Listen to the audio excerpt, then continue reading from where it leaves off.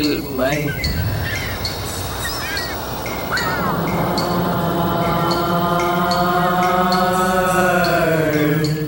Welcome to Speak Sex. I'm your host, Eurydice, and today's episode is about God and the body and womanhood. And my guest is Rene Steinke. She's a novelist, an American author of 3 novels, The Fires, Holy Skirts, Friendswood. Welcome to the show, Rene. Thank you. I'm really happy to be here, Eurydice. Yeah, me too. I'm glad we're doing this. Yeah. So you and I have had conversations, through the many years about, different aspects of this topic because we're both feminists and we're both aware of the religious impulse and respectful of it, right? Mm-hmm. So, and I think our work is defined by that search as well. The sense of the artist as a shaman or priest or, revelatory being or vessel, right? And the sense of art as the kind of crucible where we can, people can alchemically melt into one, right? Which requires faith and trust. and we live in a moment where there is, a huge deficit of trust. So, that's just so beautifully said. Yeah, well, I was thinking I wanted to start with this feeling that I have that the 21st century began with 9/11 basically, and has proceeded to go through landscapes of death, right? So that are only mitigated by the illusion of mass culture, right? But we've gone through a lot of war, a lot of elective war, as we say, elective surgery. In Iraq, in Afghanistan, in Libya, and many other places. Which war that has caused a lot of migratory change and social upheaval. So 9/11, then all the wars, kind of maybe in response to it, and then straight from that. COVID-19 and that landscape of death and uncertainty, and then war in Ukraine now, which is Europe, which feels to those of us who are more Eurocentric, even closer to nuclear war.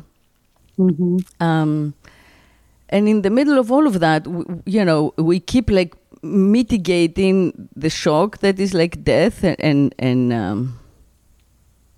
and mortality, which is the shock of our consciousness, through dream states, right? Through the blockchain and NFT and the internet. So... the religious impulse has to go somewhere, right? Right, so it's post, it's pre-enlightenment in all those past centuries. Humans invoke the gods or the saints, for help, and they, hoped for redemption in the other world, hoped for spiritual, transformation, through all. I mean, for some form of magic, and the religions changed from the more natural to the more Abrahamic, but basically, we've given that up. I think with the industrial age, and now magic has been transplanted by science and math and commerce, and it's a poverty. I mean, I feel that we are in a civilizational decline as a result of that. So what do you think? Well, I guess I've been really noticing, especially in the past 2 years, a real hunger for spirituality that seems to get expressed in ways that seem to, I mean, because so many people have been wounded by their upbringing in the church, or just by, or they just have issues with some of the terrible things the church has done or other religions have done. I'm speaking, since I was raised Christian, I'm going to have to speak from that center, but so I don't want to speak for other faiths, but certainly there's a certain distrust of institutional religion. And a lot of people, like a lot of people say, I'm spiritual but not religious, right? What does that mean, really? I'm spiritual but not religious. And there's, and I'm not I don't want to dismiss all of these attempts, but I'm not dismissing them at all. I think they're very earnest, but there's a way in which they seem to be some things, such as, meditation, for instance.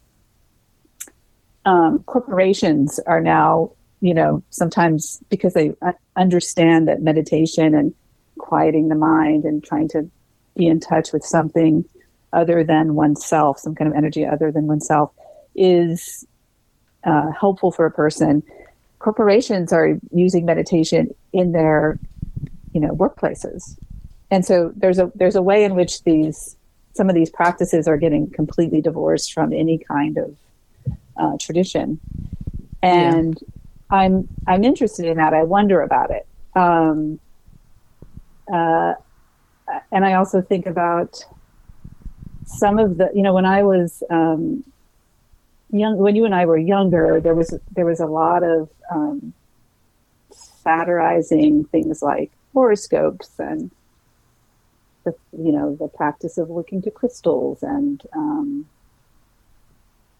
thinking about color, thinking about, there's a lot of satirizing of these kinds of, you use the word magic. I don't know if you would use that word to describe these things, these practices, but ways in which people are searching for some kind of link to some kind of spiritual energy, let's just say. And now I think that people aren't satirizing those things so much, but there's a way in which they just seem to be kind of floating out there. Do you know what I mean? Just kind of, they're kind of almost like a mosaic, and in a kind of chaotic way. Yeah. Yeah. But I think that people are really hungering for a kind of way to make meaning out of all of this death that we're experiencing, all this grief. Mm-hmm. And now with the Ukrainian war and COVID and many other things going on, it can feel overwhelming. To be able to take in what's happening in the world and deal with just being human, all the things that are just hard about being in the world. So I've been thinking about this, and I've just been thinking about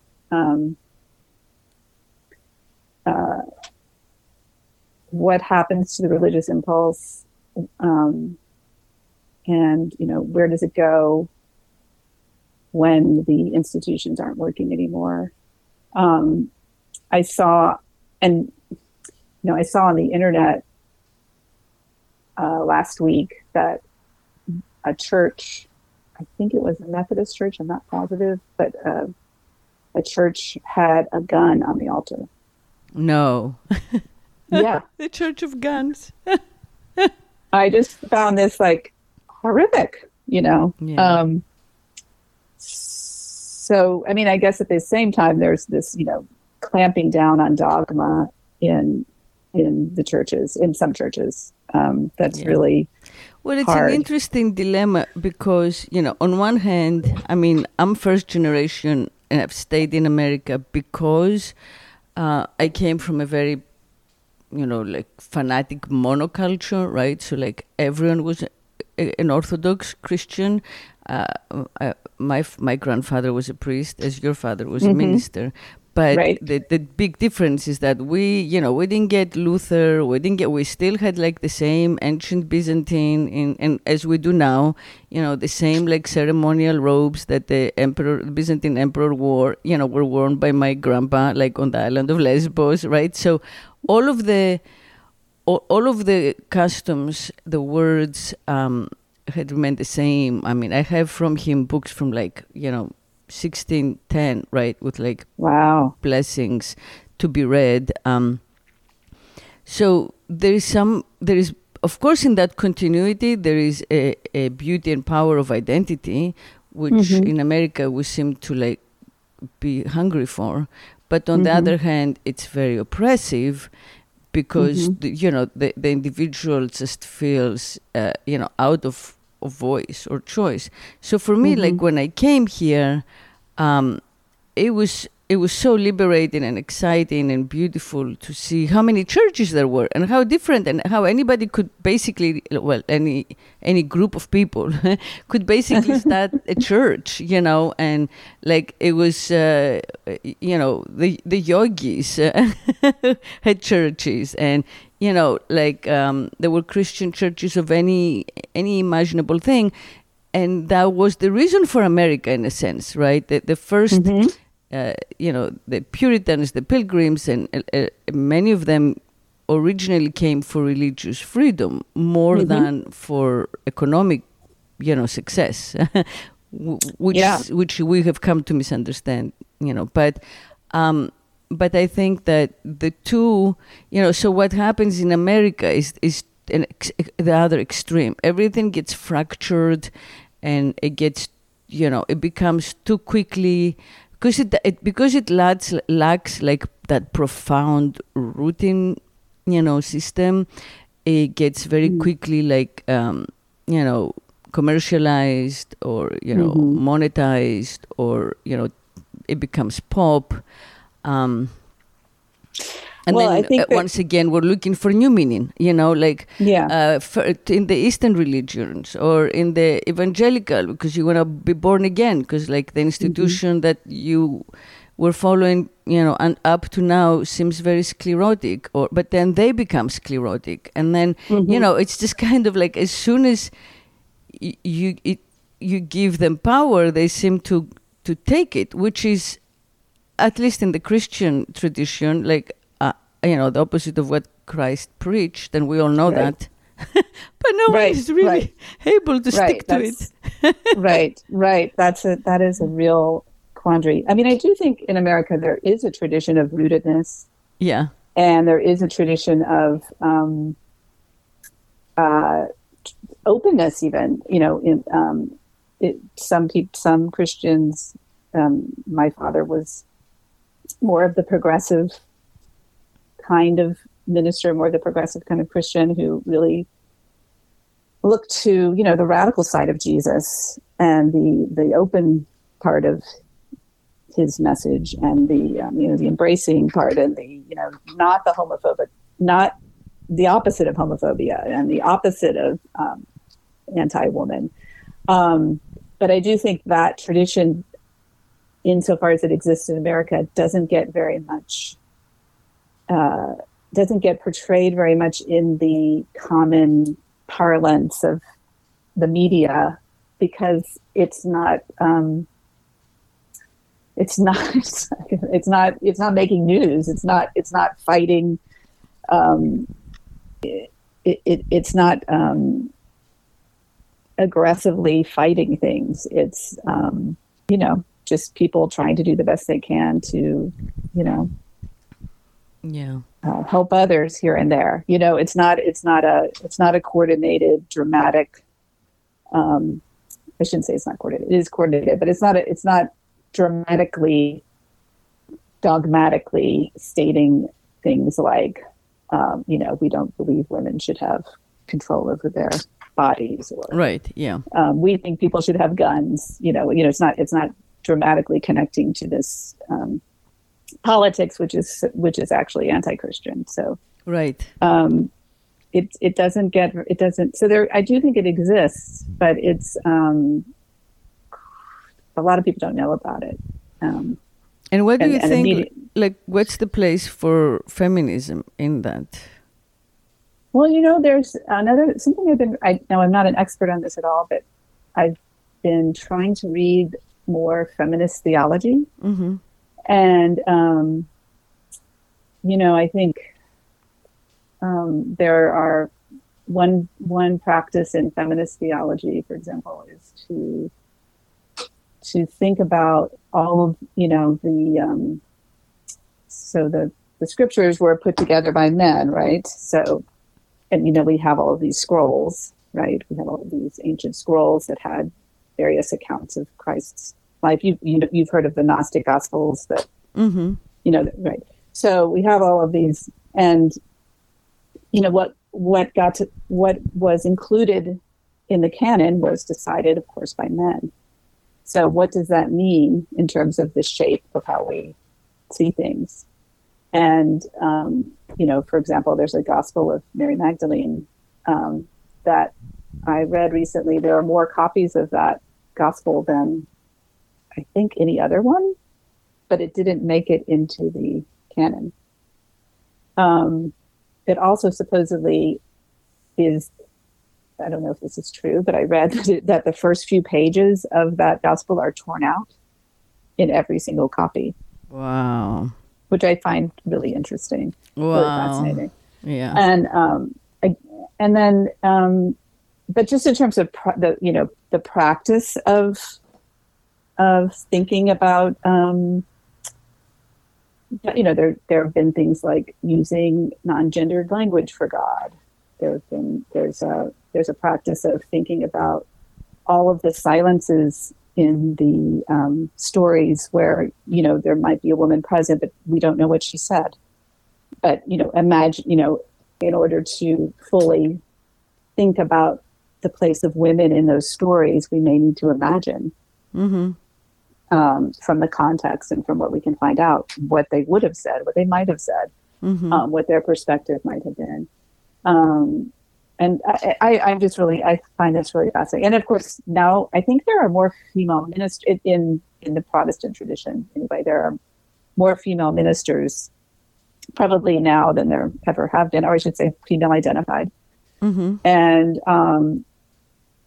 there are also people who identify as trans who are ministers. Mm-hmm. And that is going to change things, and I also think, ironically, one of the reasons why that's happening is because it's not a profession with a lot of as much respect and prestige as it used to have. So Mm-hmm. it's a place where women can Mm-hmm. make their, more easily enter. Mm-hmm. Yeah.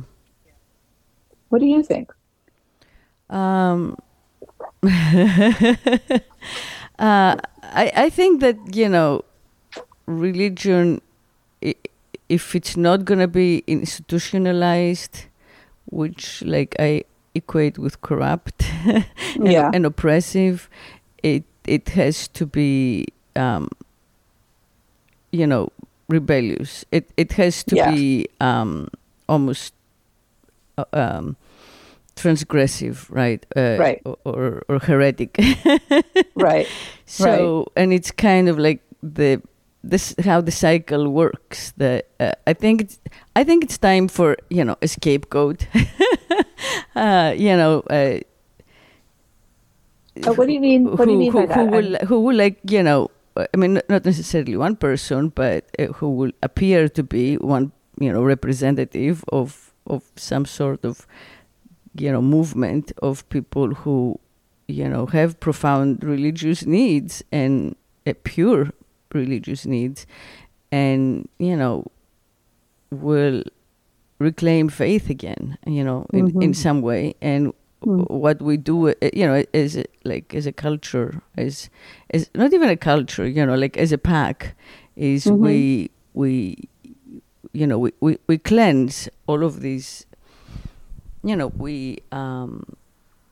We're now under extreme pressure, right? So we have had a thesis, and now we've broken into so many antitheses, let's say, if I could say that, in terms of culture. And I think that the way for us to synthesize will be painful, and that's how transformation works. Transformation hurts. Like, read Ovid.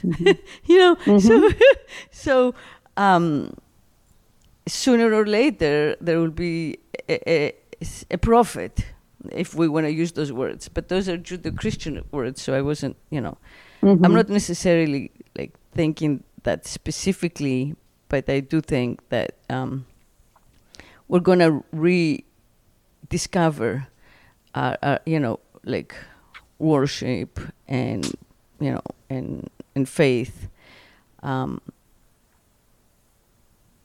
soon. Outside the outside of institutions, it sounds like that we know, like right? That we know, and outside like the names that we know. But I don't know, it's and I think that we'll recognize it, right? Because right now there is just such a mess.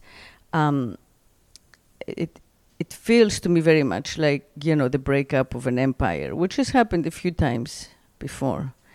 And so I think that like as a civilization we're in shock, and I think that there is a place for art in that, because I think like the genius of art is this kind of like revelation that like the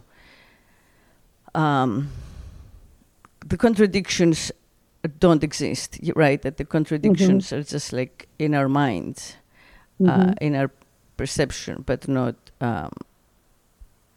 actual, right? So I do think that like religious people and creative people, are kind of like at the forefront of this, and this, and there is a lot of talk, like even when you look around at like life coaches or yes, everybody's talking about like transformation and alchemy, and like everybody's trying to find a path to change. So there's a big hunger for that. A lot of that language, I guess, seems like repurposed language from the church and kind of sanitized, and sometimes it gets corporatized in a way that makes me very uncomfortable. But I mean, I'd rather be, if we're going to choose institutions, I wouldn't. Well, maybe I shouldn't put it that way. I just if there has to be an institution, I'd rather choose progressive, flawed church to a corporation if we're going to have to put this in some kind of institution. But I have been thinking a lot about the relationship, because art really forces you to remake yourself, rethink yourself, re-see things, ask questions, right? It's the opposite of dogma, right? It's propaganda if it's dogma. And what is, insofar as religion is about making meaning, what part of that is asking questions as well? What is that? What part of that is related to art? And I don't know if you can. I don't even know if we could put it into words. But I told you that I'm really interested in this artist Hilma af Klint, who her dates are roughly late 19th century. I think she died in the 40s, and some people think she was truly the first abstract artist, and she was involved with Rudolf Steiner and Theosophy, but she was also a practicing Christian. She didn't see a contradiction there. But one of the ways she got to abstraction was, and she was frustrated with institutions. And she was a successful artist doing, more naturalistic kinds of work. And she was, she'd do botanical drawings and things like that. She did illustrations for botanical texts. And then she got very interested in theosophy and she was doing seances with these other women who were called the Five. And the spirits just told her what to paint. She felt like she was truly just getting this, she was just a medium and it was coming through her. And that changed her art. That's when she started making more abstract art. And, you can see symbols in it. There are some religious symbols from various cultures in her work, but it is really amazing, like very mysterious and beautiful abstraction. And she was not able to show it in her lifetime. People thought it was, people weren't interested in it, or maybe they thought it was beyond the pale. Or maybe it's just because she was a woman and she was dismissed. Mm-hmm. But she thought that she towards the end of her life, she said, I don't want it. She gave up and she said, I don't want any, my work is too early. I don't want it shown at all until at least 20 years after my death. Seriously, like I'm making paintings that are for the future. Wow. And nice. And one of the chilling things is she drew a spiral study of the place where she wanted to eventually show her work. I guess before she decided that it was, way too early. She was way before her time. She drew this, but she drew this diagram of a spiral building. And the first major show, or, the first, I think, huge show of her work was at the Guggenheim in New York City a few years ago. And what is that building but this spiral, So it's kind of... prophetic. Yeah, it's prophetic. And I think it was a huge show. I mean, it was very big in New York, but I think it was partly because of this spiritual hunger that we were just talking about. Yeah. It was during the Trump administration, and I just think it was totally, probably the biggest show in many years here.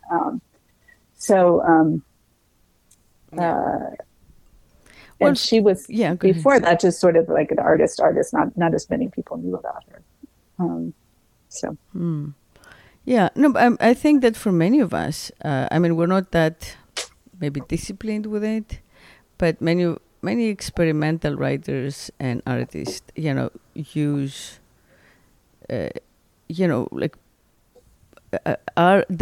downloads basically, where you are a vessel and you access I've worked with like tarot cards where the tarot tells me like how to structure the writing, or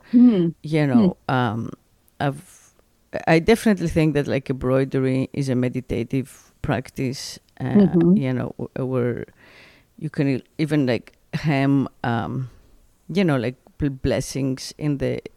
That's what my ancestors did. So in the stitch, or the incantation, the incantatory writing. I mean, like look at Ginsberg. Ginsberg was my teacher at Naropa, and then Anne Waldman. Really? And it's all incantation, yeah. So yeah, I think that's here. It's just we don't do it in such an official. Like she was able to say, or at least the people who described it were able to make that direct connection. Mm-hmm. Yeah. So this is interesting to me. So your ancestors, when they did embroidery, would almost like saying the rosary. They had. Yeah. Well, the women. So only women did it. Yeah. Yeah. Yeah. Yeah, that's so interesting. My grandmothers were very, very much into embroidery, and my mother a little bit. I mean, that's that's a really beautiful. I think it's just a really beautiful thing that you are reclaiming, and the way you are reclaiming it in your work. Yeah, well, that's why I'm doing it. Like it was very much. I didn't have like a, what's the word? Like an innate urge to stitch, but I did begin. When I became pregnant, and I felt that calling, because I remembered my grandmothers. I would stay with, I would be on the balcony with them, and when there was no work, we would sit there and stitch and talk, and also like pray, like say psalms, basically, not pray, just like Wow. repeat the psalms. And Yeah. and hours went by, and people would walk by, and it was a way to kind of like count time, Yeah. So I felt, when I was pregnant, like time had slowed down so much, and it was a way to like accept that, instead of, try to like control it with my like more masculine habits of time, which were like get things done, even though like my body was like really getting bigger things done. But like I was not a natural, like I enjoy drawing much more clearly, but it did help me slow down. It did. I realized in the process, and that's why I kind of stayed with it, that the stitching forced me to like slow down and get out of like the time of this culture, basically. Yeah. So, but yeah, in that sense, it has been, it still is more like of a like spiritual practice, let's say, than like a job, Sure. Yeah. Yeah. That's how I feel about writing most of the time too, or writing novels or stories. Yeah. And you go to this place where time just kind of vanishes. Yeah. Or that's the ideal anyway. And usually the writing goes better when you can get to that place. But if you can't get to that place, you try. Yeah. And it's like out of body, and well, that's the, like, I mean, it's like trying to access the universal,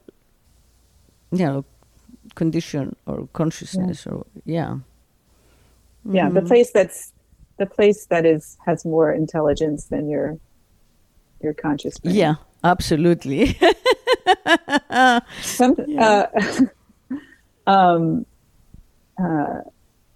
Something else I've been thinking about more and trying to learn more about is Jung, and so I guess he would use the word the collective unconscious for that. But I have trouble with Jung's binaries. I don't think I want to learn more about how that works, but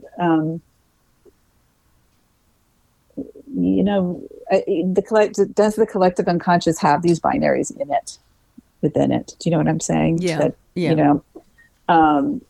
And that's obviously one really exciting thing that's happening now as we're breaking those down. And so what does that mean in terms of Jungian thought? I don't know. Something I'm curious about. Yeah, I'm on the fence about all of that, but it is very recent, so I don't know. I really am on the fence. My I don't have a solid view. I began with like so super excitement over like gender non-binary and gender bending, and I was like, oh, I was body dysmorphic when I was even a teenager, so I wanted to be a boy, dressed as a boy, had a boy name, I pretend to be a boy, because I didn't kind know of that. like so I understand, and it was very it was very exciting, like the first time or the first few times that I learned the span of our pronouns, and clearly I was like, oh yeah, I want that one or that one, but I'm not really convinced about the medicalization of it. So, no, I'm not at all convinced about the medicalization of it. So I do have like, it continues to be a dilemma for me. Oh, I just think that sometimes it can be life-saving. I think it can be life-saving to have the medical intervention. Yeah. Yeah, well, life-saving from the point of view of like mental health life-saving. So Yes. of course none of us are talking about like, having a fatal illness. We Mm-hmm. are talking Mm-hmm. about the mental disease, let's say, or sense of whatever, Yeah. but again, like my question is, because I think that we are in a generation, well, I definitely, because I came from like an old culture, right, where nothing Yeah. changed. So people were Right. like, working the land, and my grandmas like, were only black and followed their husbands and called them my master, right? So like, Wow. my mom, Really? my mom never had a Wow. job, never had a bank account, never drove to this day, right? All of that. So Wow. I seem to, I'm like at the intersection almost of like, the 40s and now, and all of these, let's say developments. I don't call them developments, but all of these scientific developments have happened all at once. Yeah. So I do wonder why they happened. Post like nuclear threat, right? So we were almost on the brink of like nuclear suicide, and then there is this explosion of like technologies that are getting into the body. So yeah, I am just interested in the phenomenon. If I had when I was 14, if this had been available and discussed, I would have changed for sure. I mean, as I said, I had a complete, I hid my groin curves and dressed only as a boy. I actually shaved my face, hoping that like I would grow a beard and then I could get into Mount Athos, which is like this monastery that only men were allowed to go in. I mean, and I'm sure, looking back, that a big part of it was that I didn't want to be associated with my gender. Well, my birth gender. And my dad had always encouraged that, right? So my dad would be like, let's leave the women and children behind, and you and I go on our, adventures.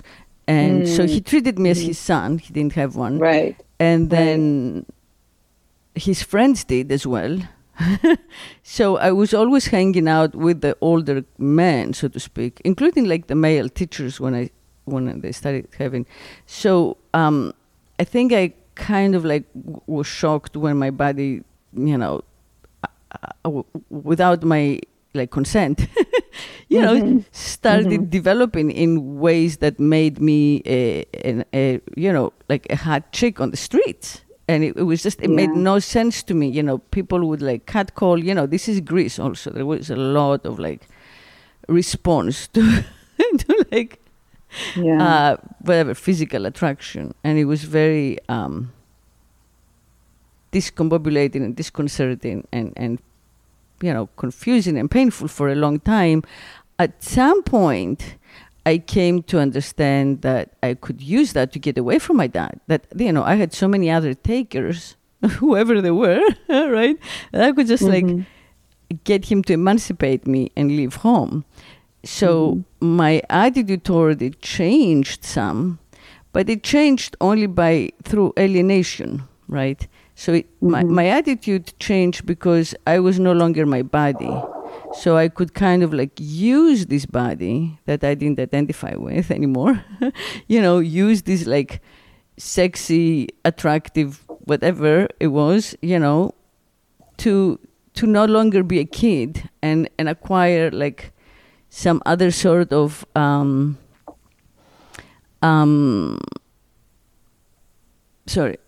other sort of like value for myself and sense of identity, right? But it did take me another at least decade or more. I think that it was only when I conceived, unexpectedly, that I understood, my gender, and I embraced it, and it made sense to me, and I've been in peace with it ever since, in great peace with it ever since. But it made, I understood it profoundly, right? So what I'm saying is, I probably none of that. I would have taken advantage of everything that was available at that age, and I don't know whether it would have served me, whether it might have prevented a lot of anxiety and depression and mental suffering, but does anything? There can always be something else that we clash with our culture and suffer as a result. Yeah, I'm just sympathetic to what I've seen some of my students and other people go through. And so do you think that we're moving into, how do you think that's changing our society?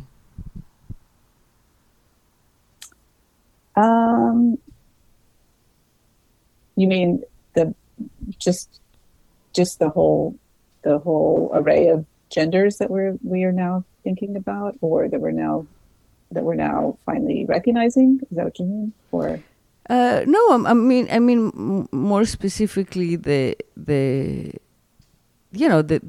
changes, the actual biomedical, the hormonal and surgical.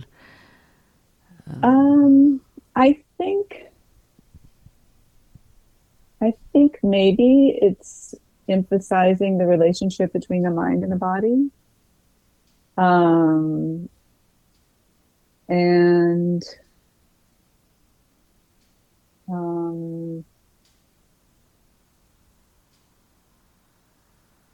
Just a kind of, I think there's a kind of, at least in this part of the country, where, I live in New York City, so I recognize this is not all of America, but in New York City, there's I just think there's a much broader acceptance of all different kinds of expressions of gender. And so do you have a sense that 50 years from now or 100 years from now, this will have changed our humanity in a certain way, or you don't? I don't know. I don't know. Okay. I don't know. That's sort of not. Will it change our humanity? I don't know. I think humanity in some ways, there's a lot of things that stay the same. But I think that it's a great thing that young people are thinking in this very, very open way about gender and sexuality. People, our kids' age, I think that is very liberating and healthy.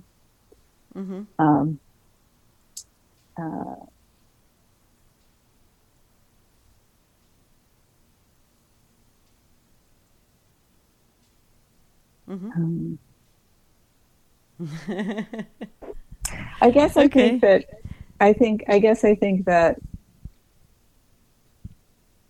as a feminist, I don't want to be defined by my body, and so I want other people to be able to, have their own self-definition as well.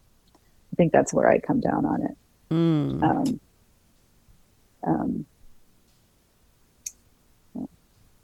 Interesting. But yeah. It's certainly shaking up things in certain parts of the Protestant church in interesting ways too. I think the whole redefinition of gender, or the different way we look at gender is really shaking up all kinds of paradigms and ways of looking at things that we have in the past. Mm-hmm. Yeah. But the binary, I think one thing when I was talking about the collective unconscious in Jung, so much of that framework is feminine, masculine, right? A lot of dark light. There's a lot of binaries that kind of go into the understanding of fairy tales and myths and religions. And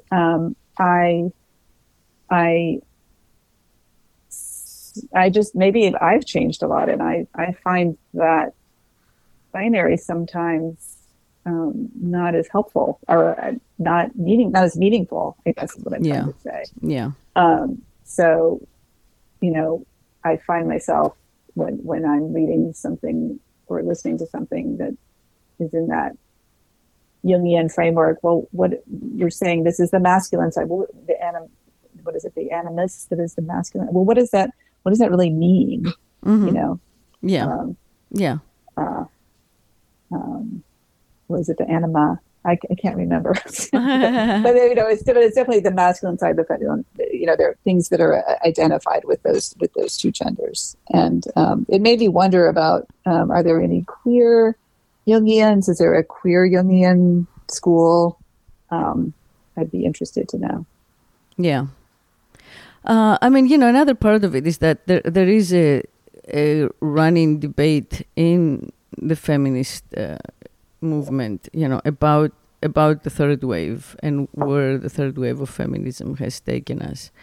Mm-hmm. And so I think we're in different, we have different points of view. And that may be simply that you're in Brooklyn and I'm in Miami. I don't know. Might be. I know, right? But I have felt that the third wave of feminism kind of bypassed womanhood, right?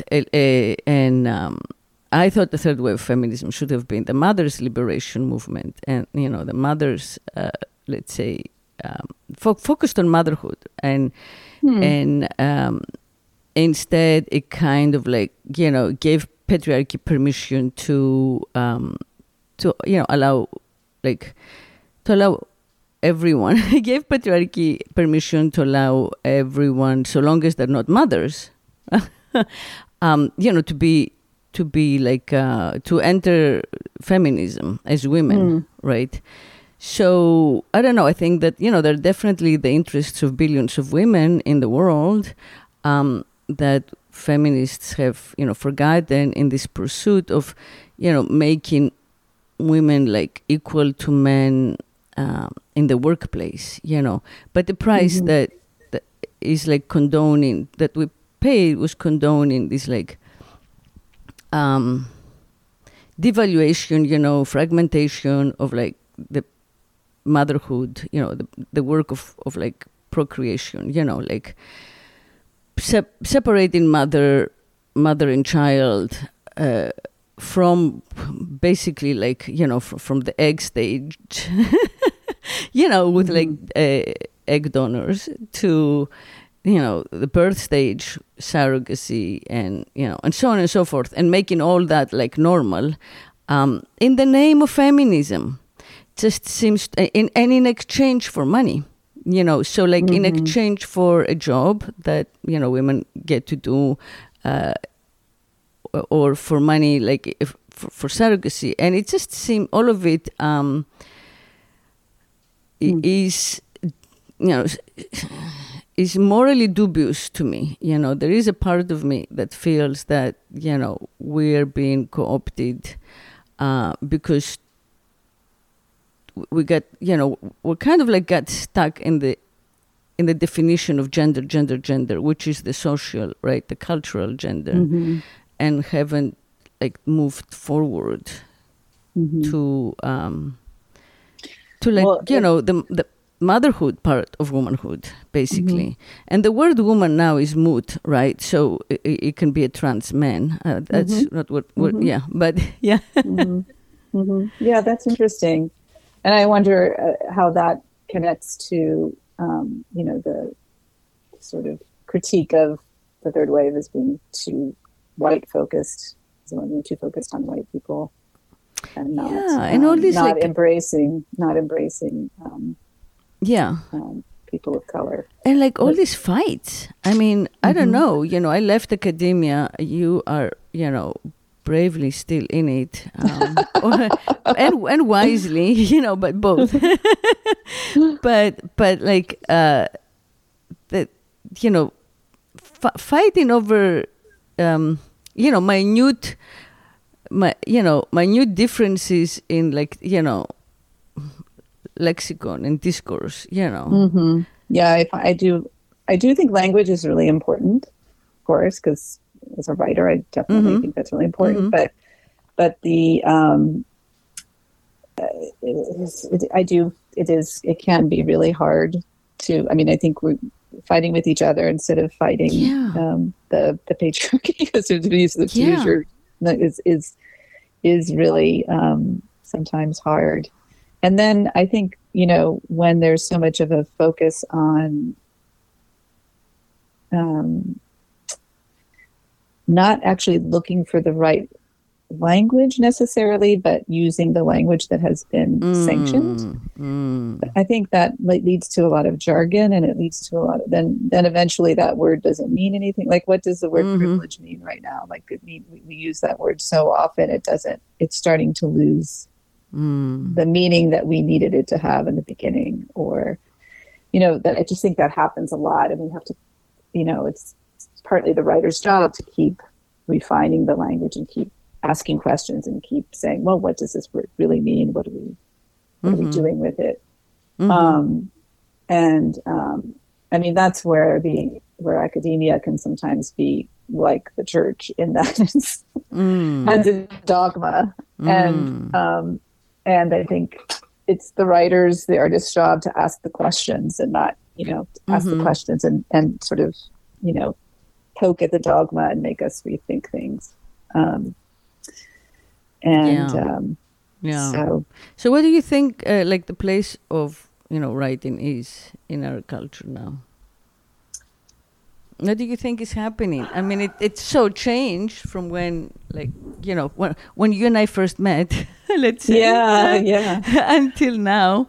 By writing, what do you mean? Do you mean literature, or do you mean just being everybody being able to write and communicate something? Well, I think they've become indistinguishable, right? Because who can tell what literature is anymore? Like I guess I guess I'm thinking, I'm thinking partly as a professor, like our creative writing students have plenty of work because there's so much writing that is needed in the world right now, like just professionally. There's to be able to, because of the internet and social media, there's such a need for people who can communicate and think about communication. But I think that's different from poetry and novels and usually, I mean, I guess there are people who use social media to write poems sometimes, but usually they're different categories. I think honestly, literature is a place where a lot of people are going for this spiritual, or what people used to go to looking for, when people were looking for meaning in, in somebody, in grief, or in any kind of major life transition, when people used to go to the church just automatically. Mm-hmm. I think that, Mm-hmm. as I was saying before, I think that impulse is still there in most people. But I think I think now for some people that has moved to literature. This is sort of a cliche at this point, but how many times have you heard the poet Mary Oliver quoted in some kind of spiritual context? That is particularly that one line, which I probably can't, I'm not going to get right, but what will you do with your one wild, what is it? Wild and anyway, I don't have the lines, but it's she's quoted a lot. I think that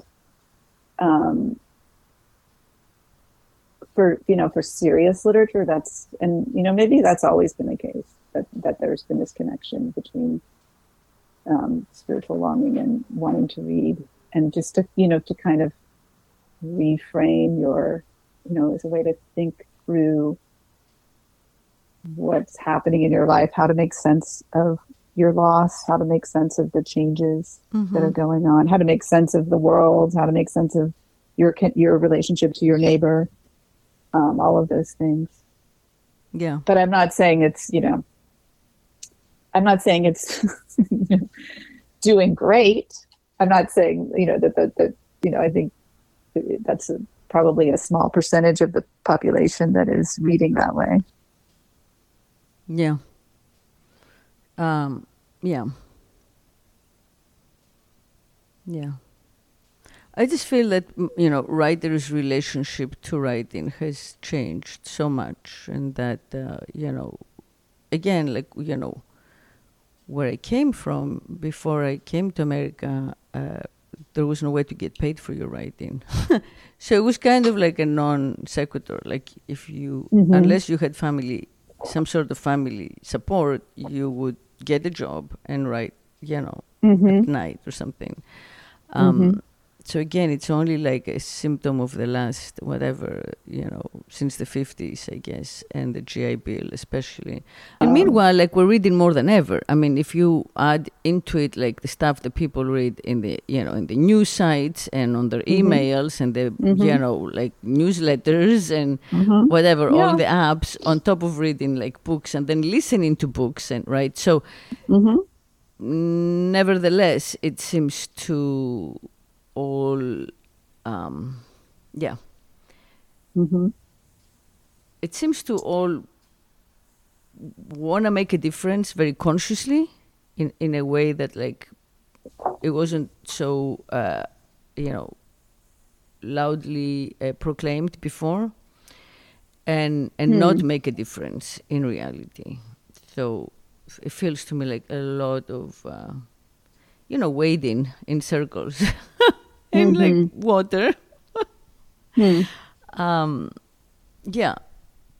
So it's interesting. It's it's interesting. I think that's the moment that we're in, and it feels like it's kind of like that we're at the crossroads. But hopefully. Yeah. So you're working on another. Your son now you mentioned is an adult, so he's going to college, which is a huge moment in a mother's life. Yes. He's going to college in 2 months. Yeah. I haven't quite wrapped my head around it. Speaking of major life changes. Yeah. He's going to college, and he's a wonderful young man. Yeah.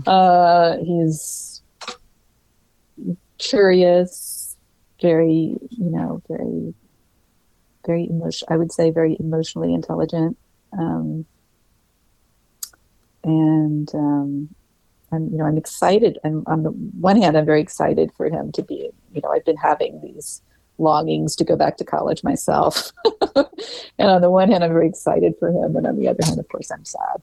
Mm-hmm. So, Yeah. How did you find that when your daughter went to college? And by the way, he's going to the same college that your daughter went to. No, that's great. Well, I love that. So that's a good place. Yeah, it was hard. It was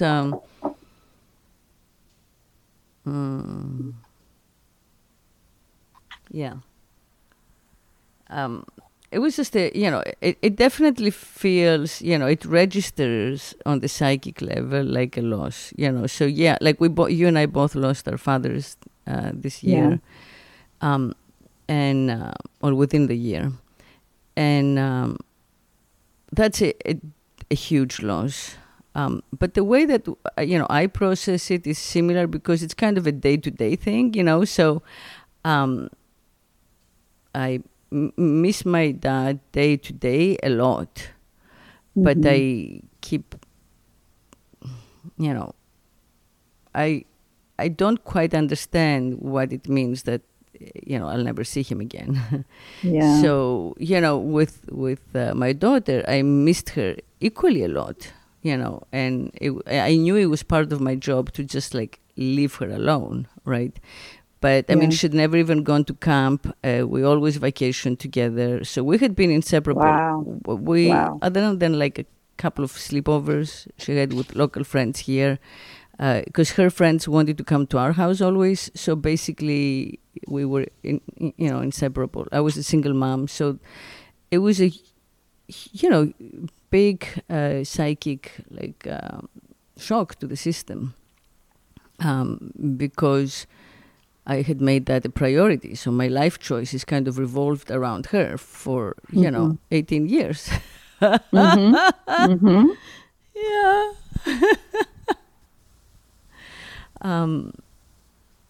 And, in a way they still do, but it's just a different, lifestyle. Like, so life had to change. And did you feel like you were somehow, I guess one question I have is, will I feel, I'm wondering if some of my sense of freedom and just the way I thought of myself before I became a mother, I wonder if that's going to be coming back, or if it's just going to be a completely different thing.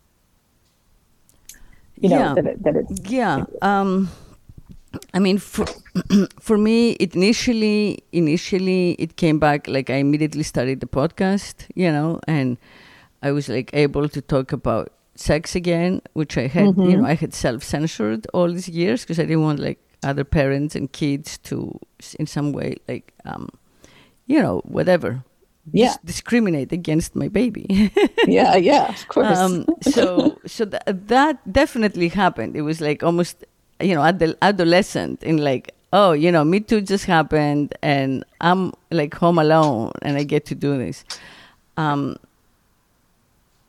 it's they are, they're very present. So there's always, like in my head, I thought, oh, I'll just go, back to how things were. But of course I can't, because she needs to have a place to go to for vacations. She needs to have a place where her staff lives and where her like dogs live and where, right. So for her own like sanity, I need to keep holding the same fort that, otherwise like I would just, like dissolve. So I don't know when that happens, when that's no longer needed, if ever. I don't know. I'm finding that out in real time. I thought, right. We're needed it's much process. more. Yeah, it's a slow process, and this generation is, like our generation, or at least the friends I have had, couldn't wait to leave home and like never go back. Visit, but like never. But this generation is not like that. So, all of her friends, they all kind of like are very, attached to home and homebound, and then COVID exacerbated that even more with the lockdowns. So, and I don't believe in legal marriage, so I don't even want her to get married. I mean, she'll do whatever she wants. But my point is, I don't even know, like, looking in the future, in the old days, one would say, well, she's going to get married, and have her family. And now I'm like, well, I don't really wish that for her. So I don't know. It's just unknown how things will change. Yeah. Well, which I guess is exciting. Yeah, it's nice.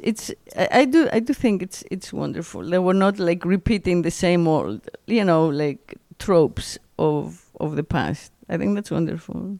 Yeah. I feel very close to my son too, and I think that I hope we'll continue to have that closeness even as he goes off to college. And yeah. And I too, thought of going back to. I mean, I have been thinking about it. Really? Yeah. I've just been sort of fantasizing about like how fun it would be to be like in seminars again. And, Me too. Just exploring. I mean, you could tell from all of the things I said, I guess, today, like I'm interested in all of these big areas of thought that I want to learn more about. And, I'm coming at them from the perspective of a writer. So I have, all my reading and writing experience behind me, but I haven't fully explored a lot. I still want to learn a lot. So me too. So when you go to visit these colleges and you see all the things that you could study and all these wonderful professors that your child might get to study with, it's hard not to be envious. Yeah, I think so too. Yeah. No, I've been thinking. I mean, I haven't actually applied to it, so I haven't gone that far. I think you'll get in.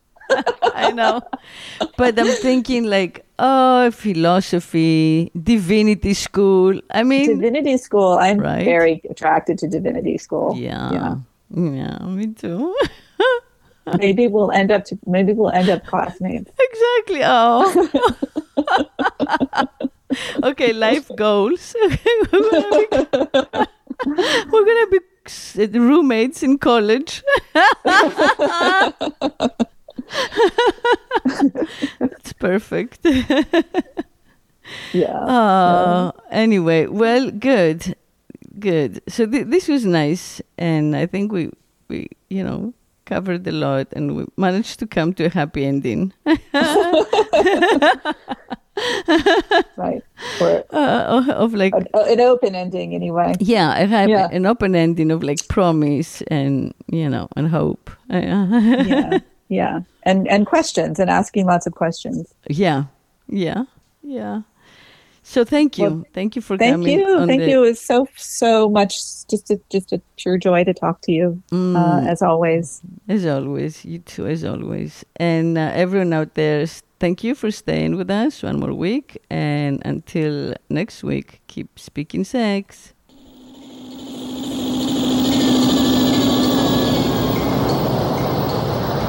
If I could make love incessantly, I would be God.